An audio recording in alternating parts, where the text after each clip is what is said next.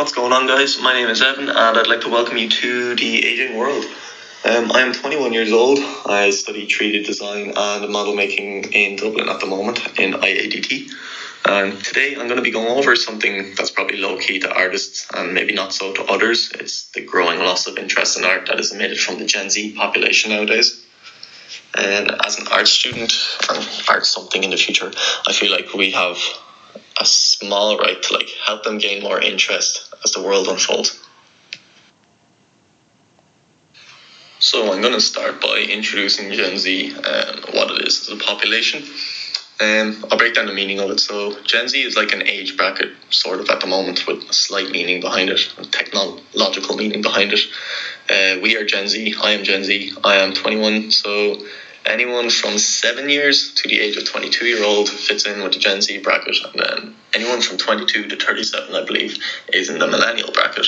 And Gen Z at the moment, they take up 32% of the world's population. So when it comes to factors, we really do play a huge part and role in what's going on in the world, and you really should take charge of that. Take for example the American elections lately. Biden had put out a massive call to the youth as they held the most power in the elections and who was going to be the elected president.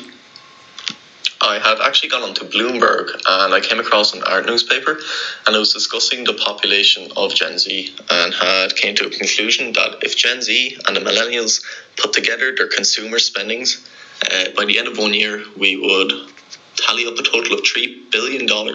So I'm not going to say you guys aren't allowed, buy what you want, buy whatever makes you happy, but keep us artists in mind. We can adapt easily for your preference. So just go out there and buy whatever art you like and just support us a bit. If we look at young people nowadays, we know they have the world at their fingertips. They have access through their phones to literally anything and everything. Media, for example, being probably one of the biggest things.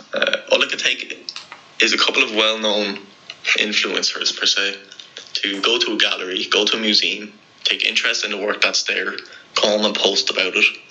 And then you've got a large portion of younger people that will go out and visit some of these local areas due to the fact, local areas being, galleries and stuff as well.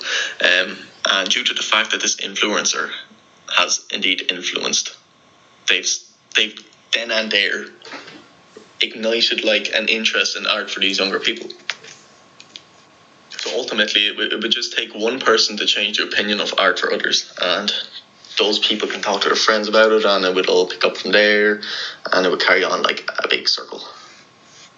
So I had been brainstorming and a theory came to mind. It's the I have no interest in art attitude that some teens uphold, and I think they actually believe it. But you're not going to focus your energy on skateboarding if you prefer to cycle. And these young people aren't going to focus their energy on some art style they don't like over an art style they mightn't have discovered to like yet. So due to whatever else they're absorbing, their phones and stuff, it's not going to help. I think technology hindered young people's interactions with life. They wouldn't realise it's hindering it because that's what we were born into and that's what we know, technology. But you see 6-year-olds with phones nowadays and you wonder why it is hindered.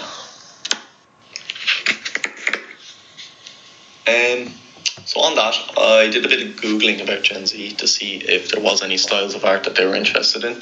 And I came across, there was a bracket of 5, so that, believe it or not, the very first art that everyone was interested in was Impressionist art, and that topped all masters art, Asian art, modern art and contemporary art.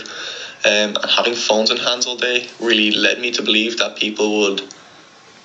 Gen Z would take interest in more simpler forms of art, so composite art or creative art, being loads of colours and stuff. But instead it was a small brush strokes and the dancing of light across a canvas. I don't know where Old Masters got its recognition between Gen Z, but I just presume it's from all the usage of trying to brandonize it. That's not a word. Trying to brand it onto oversized hoodies and phone cases and stuff. People were printing artists' faces onto stuff. They were printing the artist's work onto stuff, and don't get me wrong, Gen Z were gobbling it up. They wanted what was new. On the other hand, when it came to Asian art, that's where it struck me. I didn't know where people picked up on it. Like I picked up on it. I didn't know where Gen Z would pick up on it. It was probably in series and stuff. But I like their choices in it so far. I've seen a lot of Katsushika Hokusai, the Great Wave of Kangawa, being strung up on people's walls lately. Other variants of art from Asia sway from like golden mythical dragons and bamboo shoots, and just minimal portraits I've seen people have too. And then from modern art, I believe, what was that, from the 1860s to the 1970s? This is what I heavily was leaning on Gen Z preferring as the number one type of art style due to its colour and like funky looking styles of paintings. And now the above doesn't account for like the whole population of Gen Z. That's just about 40% of both.